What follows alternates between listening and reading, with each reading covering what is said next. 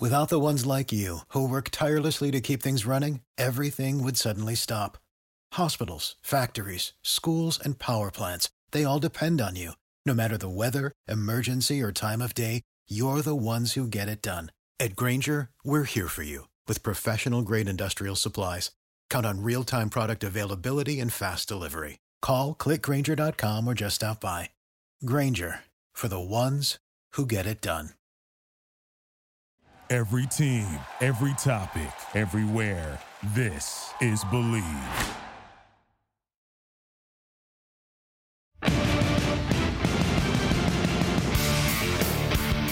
Hello, Raider Nation. Welcome to the Believe in Raiders podcast on the Believe Podcast Network. I'm Dennis Ackerman. Pleased to be joined by former Raider great Stanford Route. Stan, Raiders snapped a 3-game losing streak by beating the Denver Broncos 22-16 in overtime, the 6th straight win over the Denver Broncos. It was their first win in one-score games this year. They're now 1-6. Hey, man, it was a much-needed win. I know it's a lost season, Stan, but just from a morale point of view, this was a big win for the Silver and Black, right? Oh, no doubt about it. It was a huge win just for their morale. You look at on social media, you look at the Raiders Instagram page and just some of the pictures that you saw from the locker room, you would have thought that they just, won the Super Bowl or, won the AFC title game or something like that. But you definitely can understand why anytime that you've been leaking oil like the Raiders have been doing over the last several weeks, to be able to go ahead and get a victory, that just it just soothes a lot of the bad feelings and just a lot of the bad vibes that have been going on through that organization. So it's definitely something that going into Thanksgiving, they definitely can go ahead and be thankful for. Dan, let me ask you this. I had a couple of people text me and they're like, yeah, the Raiders won, but it's against the Broncos. We've beaten the Broncos twice, 2 of our 3 wins against the Broncos. And I'm like, you know what? How would you feel if the Raiders lost that game? I'm like, you would feel even worse. I'm like, why do people nitpick? Because, Stan, you played in this league for 8 years. Wins are hard. I don't care how good you are or how bad you are, right?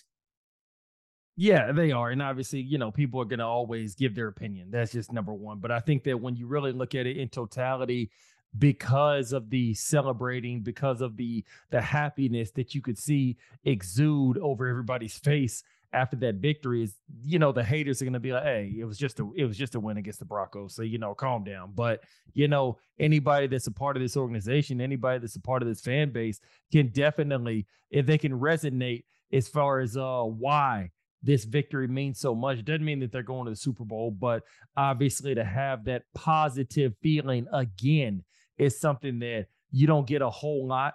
It's something that it does not come by very easily. And just like what you said, wins in this league are hard. I don't care who you are. I don't care if you're the Philadelphia Eagles. I don't care if you're the Houston Texans. Wins do not come by easily. So whenever you get them in whatever situation, whatever capacity, you're going to celebrate.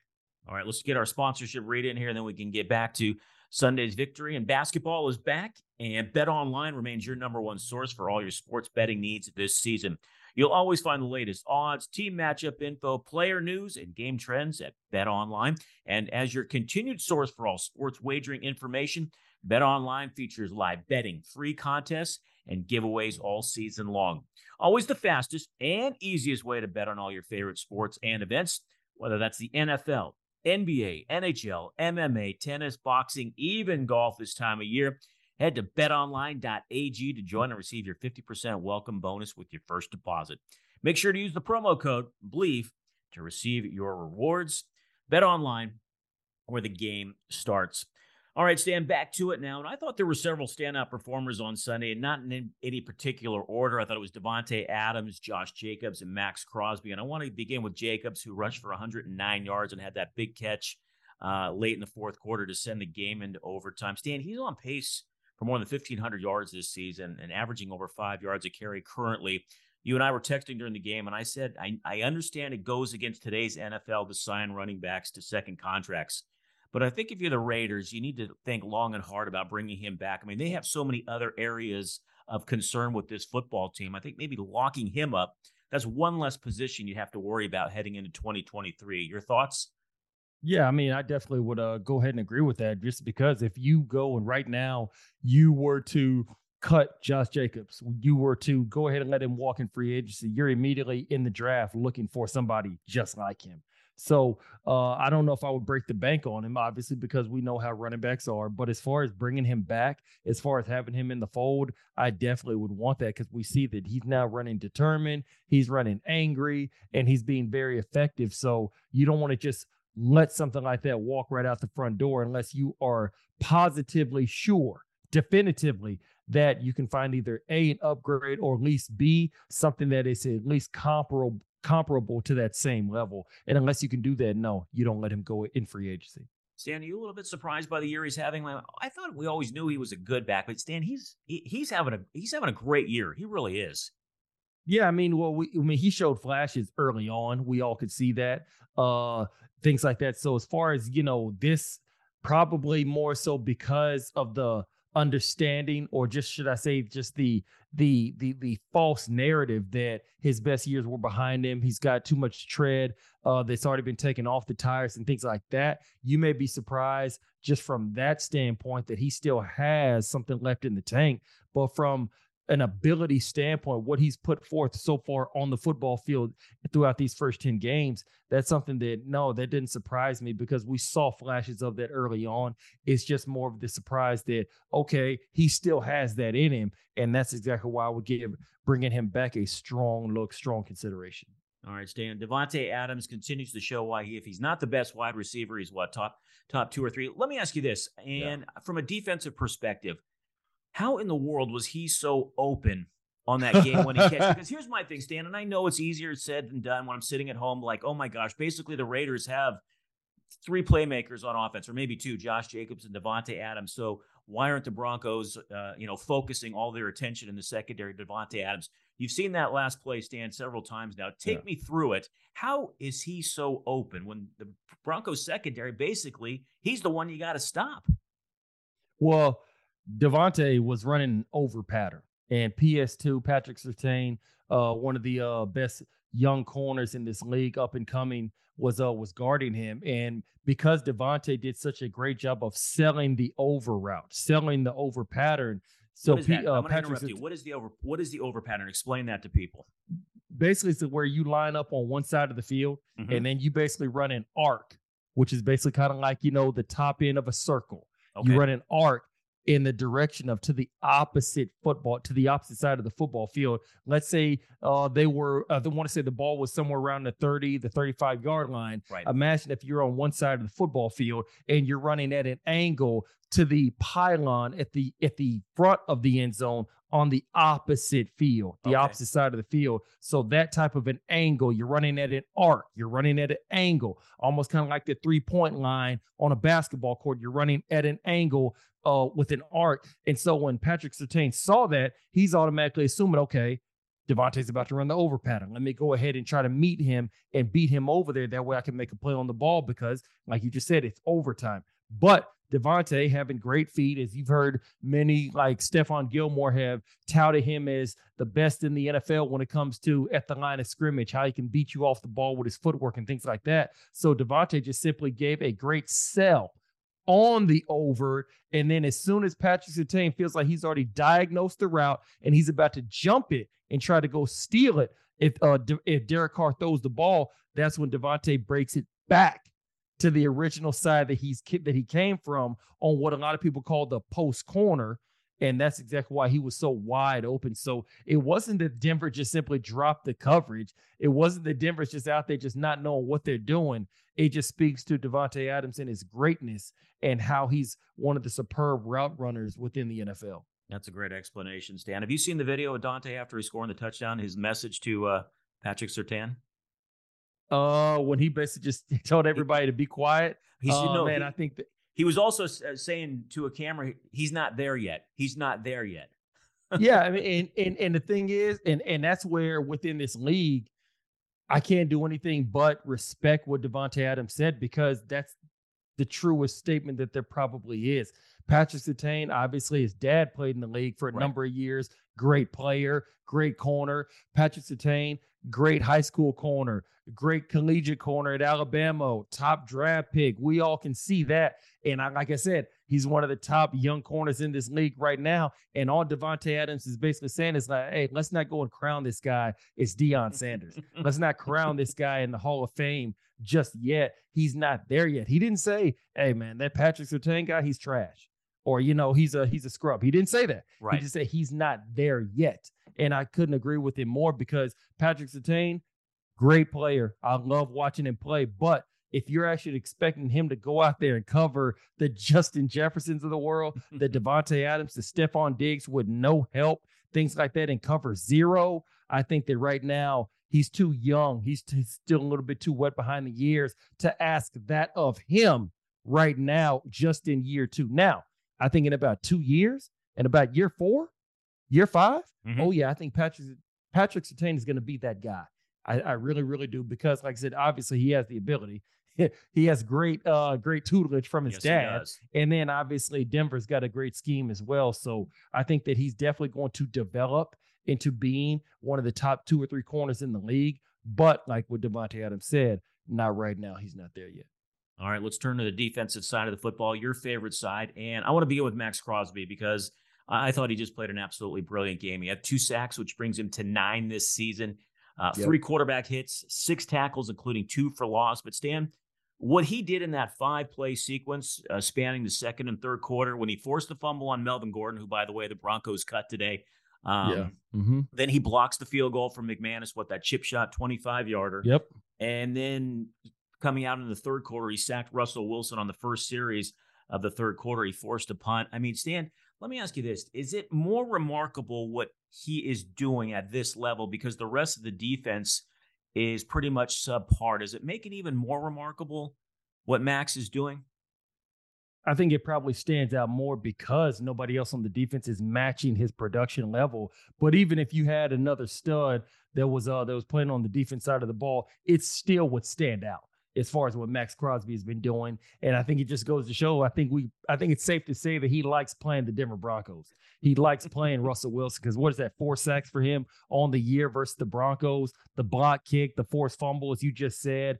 So, I mean, you already saw the traces, the glimpses back in his rookie year when he had 10 sacks. Right. And then you just need to go ahead and just put it all together. Last year, what he led the league in pressures or something like that. Yeah, and then you just slowly see everything finally coming together where everything's now coming together in his life. And I think that somebody who checked himself into rehab after having his battle with alcohol addiction and everything like that, you just got to love his story. And the thing is that Max Crosby is still very young. So he still has so many more years. He has so many more levels that I think he's going to reach within his career. Dan, I'm trying to think. Do you think there's any better defensive end right now in the league? Oh, man. Right now in the NFL, that's probably a tough one. It's tough to go ahead and say somebody definitively is playing better than him. You could probably say Micah Parsons. Okay. Out of the Dallas Cowboys, number 11. Sure. What do they call him? Number 11 from heaven or something like that. Something Skip Bayless always calls him. But I think that I don't think, even if you hate Max Crosby, I don't think you could put him anything under number 3 right now for edge rushers or defensive ends within the NFL. I agree with you. And according to our good friend Paul Gutierrez, Crosby is the first Raider to have a forced fumble, a sack, and a block kick in the same game stand since Russell Maryland did it back in 1997 against the San Diego Chargers. Yeah, right? I mean, that's 25 years ago. Yeah, exactly. Yeah. All right, I want to ask you this one, and I read after the win, safety Duron Harmon, who we had on this podcast during the offseason, he called out the defense during the week for its lack of energy. Now, the defense responded by allowing a season-low 16 points to the Denver Broncos, who, by the way, are the lowest scoring team in the NFL. But Stan, 2-part question. Let me ask you this. What did you see different from the Raiders defense on Sunday, if anything? Well, I think they played a little bit more inspired.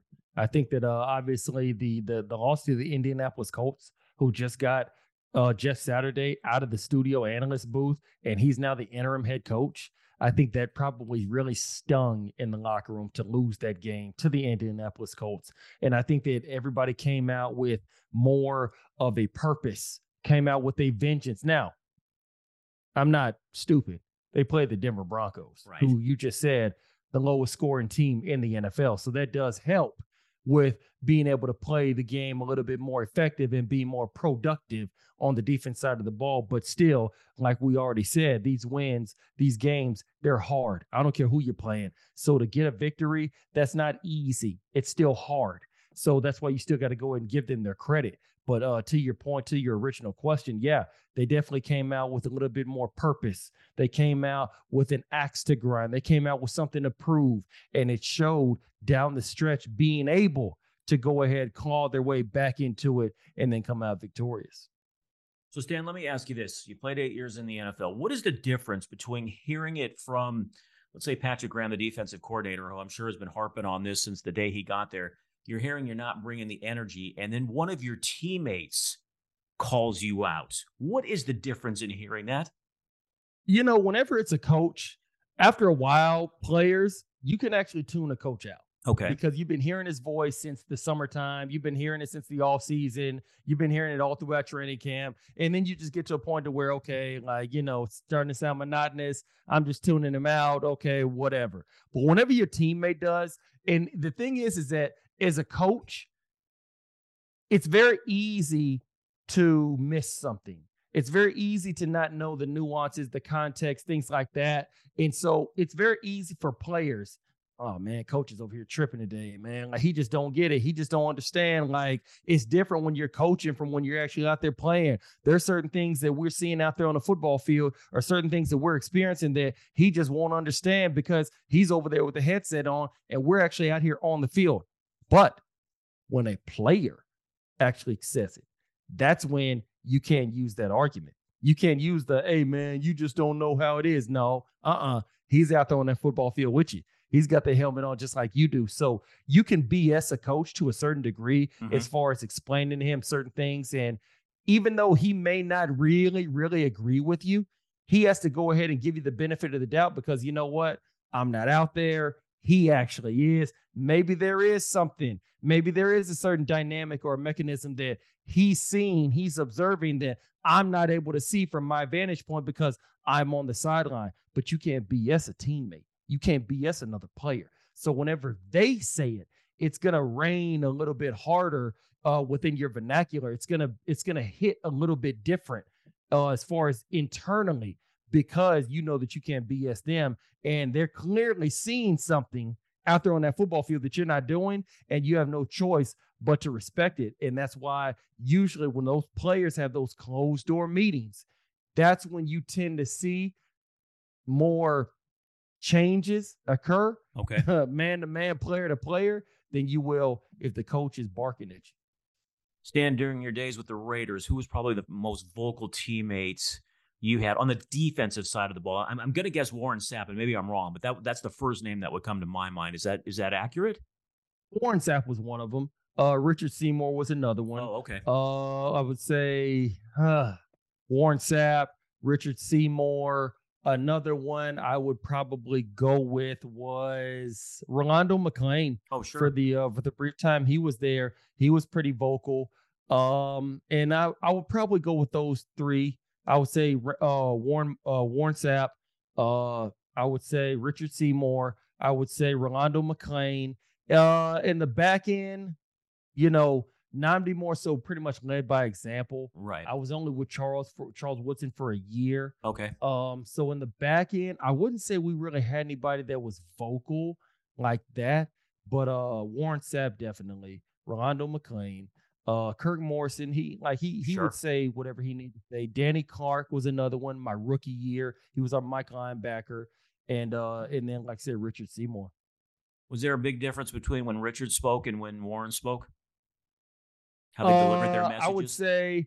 I would say for Warren Sapp, obviously, you know, the tenor in his voice, because, you know, his voice carries. Yep. And just his overall stature, you know, arguably the best defensive tackle, best 3 technique ever to play the game. Obviously, a lot of people would argue with Aaron Donald, Right. but it's going to be 99. Either this 99 or that 99. And then I say with Richard Seymour, I would probably say from a different standpoint, because Richard Seymour didn't have a voice that carried. His voice is actually kind of low. So Richard Seymour doesn't really yell. And so I believe that oftentimes, and I've heard this from public speakers or just people in general, whenever you talk with a normal voice, it actually causes people to listen to you even more because they got to get up close so they can hear you. So it's some weird dichotomy. I forget exactly what it is. And so and then on top of that, with Richard Seymour being obviously a Hall of Fame player, much deserved, coming from New England, going to school at Georgia, previously from the state of South Carolina, somebody who's just naturally strong. Like I remember Tyvon Branch used to always say like Richard Seymour is like half ox, like because he's just naturally strong. Right. And so Richard Seymour is about 6'3", big, strong ox. So when he walks up to you, he almost kind of looks like Goliath. And so whenever he speaks, that's when you're naturally going to listen. And then he's got more of a lower voice. His voice doesn't carry. So now you're kind of wondering, okay, let me get up a little bit closer because I want to make sure that I don't miss anything he says. And so I think that, just a little bit of a difference in approach.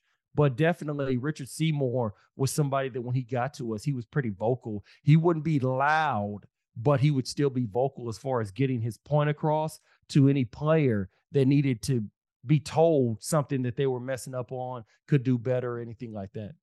I was on Twitter today, Stan. Well, several times I've been on Twitter, but it was the 12-year anniversary of Richard Seymour laying out Ben Roethlisberger in Pittsburgh. Oh, I remember that game very much so. Very much. Yes. Oh, yeah. I remember at the time, an ex-girlfriend of mine, I remember she told me, she said, I'm so happy he did that.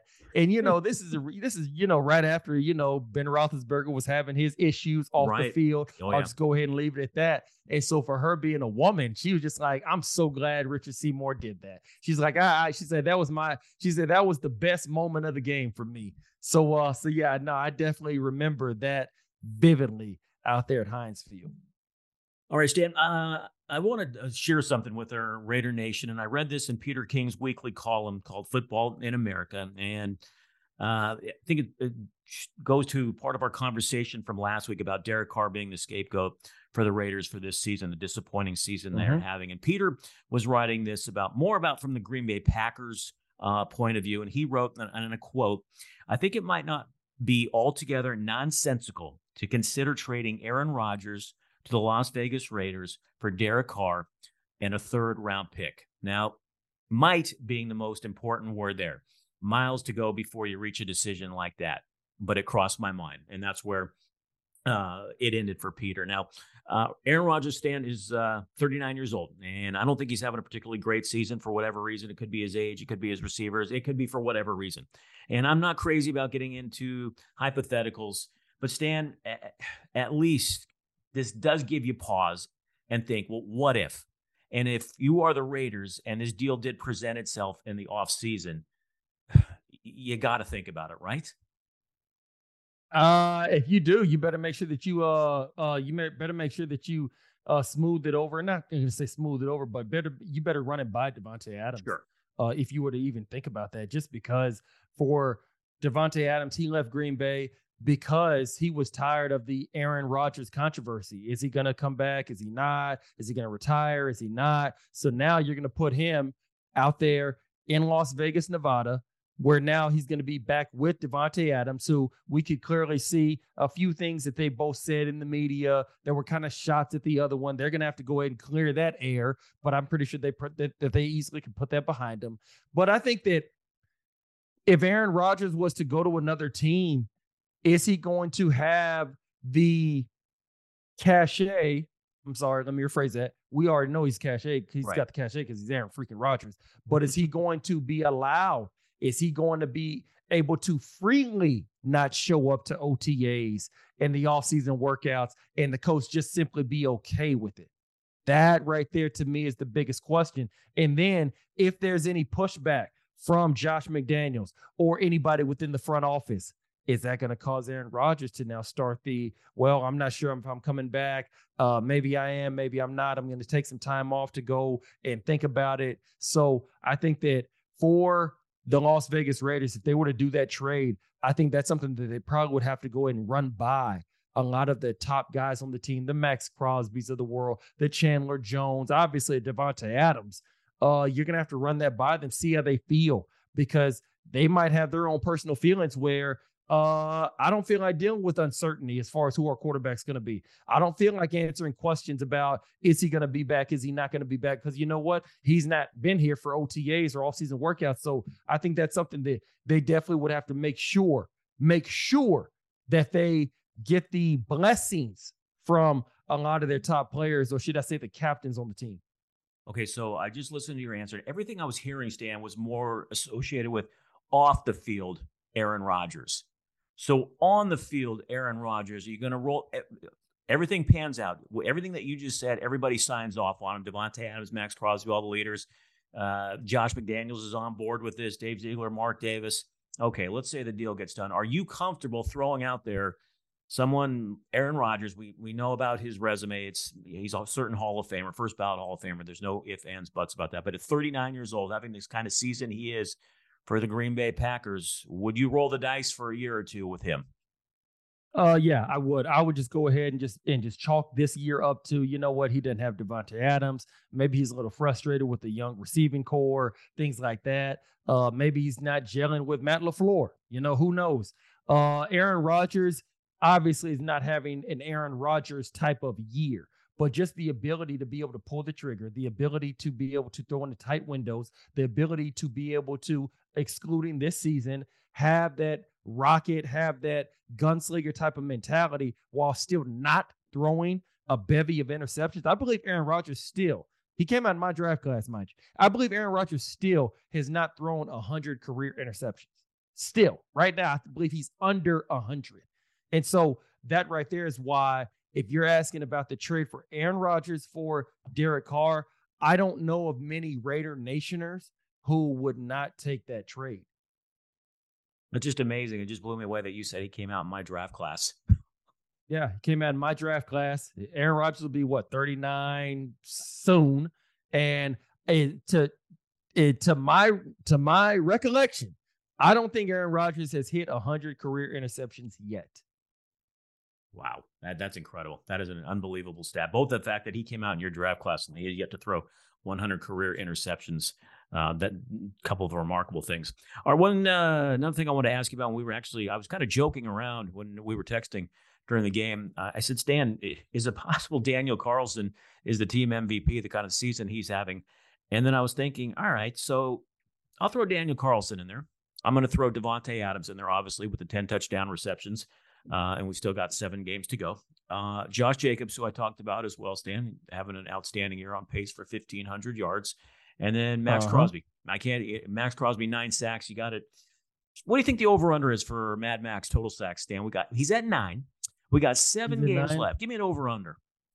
I would say let's go ahead and put the over-under at 14.5. Ooh, okay. I like that. I was thinking I was thinking 13 or 14 also. So, all right. Given those 4 guys, who would be your MVP? Oh, man. Okay, so Daniel Carlson, who's Mr. Automatic, close to being Mr. Automatic as you can be. We got Devontae Adams, 10 touchdown receptions, and he's probably, what do you think over under there? 15 on the year? 16? For touchdowns? Yep. Yeah, I'd say 15, 16. Yeah. All right. And then we got Josh Jacobs on pace for 1,500 yards, which would be a career high, and then Mad Max. Out of those 4, who would be your MVP? Oh, geez. Oh, man. Okay. I would probably have to go with.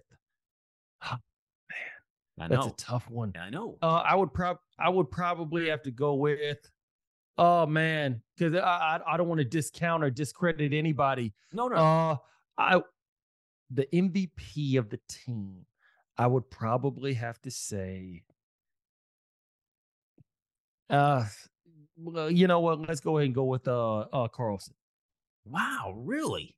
Because Yeah, it let's just go so because I don't want to discredit or I don't want to slight Josh Jacobs. I don't want to slight Devontae Adams. I definitely don't want to slight Max Crosby. And the thing is that for Max Crosby, he's really balled this year. Has 9 sacks, 10 games, all of that. You got to give him his credit. In 2 of the Raiders' 3 wins, he's got 4 sacks. right. No doubt about that. You got Devontae Adams, who now I believe he's 5th on the list all time of a consecutive 10 touchdown seasons. Yes, I read that also. Yes. So you got to go ahead and give him his credit. Josh Jacobs on pace for 1,500 yards for crying out loud, and then Daniel Carlson, who's pretty much Mr. Automatic.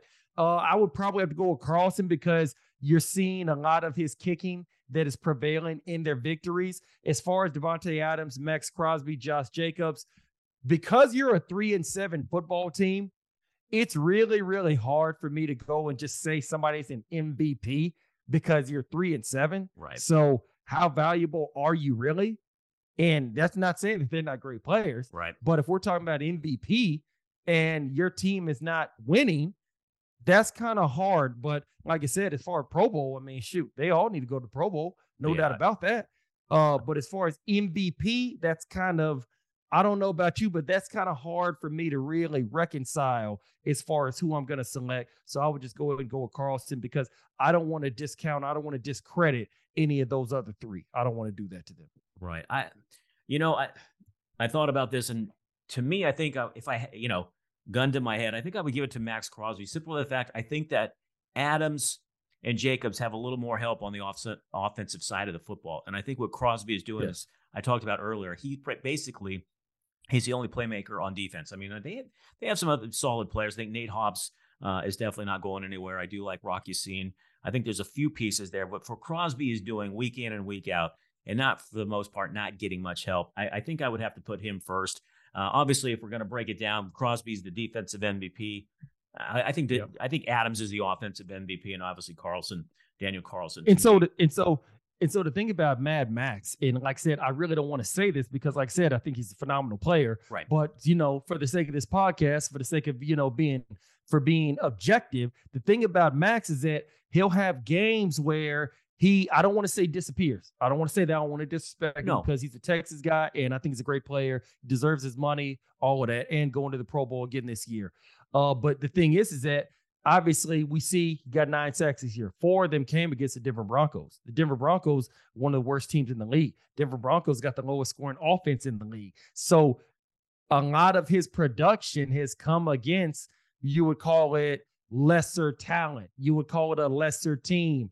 And so many games this year where he has not had the production that probably could have helped the Raiders come out victorious in certain games that they wound up losing. So that's why right there, when you talk about for Max Crosby being the MVP, that's where if I was going to push back on anything, that would be the pushback. Even though, like I said, I think that he's still having a Pro Bowl season, should be another All-Pro, and definitely very deserving of the extension he got back in February or March or whatever month it was.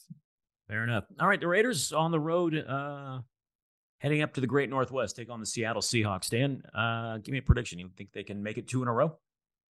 Hopefully they can, but obviously the way the Seahawks have been playing, they've been playing pretty well this year. They've obviously surprised a lot of people. You got Geno Smith, who's actually really outpaced a lot of people's expectations of him, showing that he's a starting quarterback in this league. And then obviously the Seattle Seahawks showing that, you know what, we didn't exactly need Russell Wilson to still be viable within the NFC. So I think that it's definitely a game that the Raiders can win, but it's definitely not a cupcake where they're just going to be able to walk in there and come out with a victory. They're going to have to make sure that they start fast.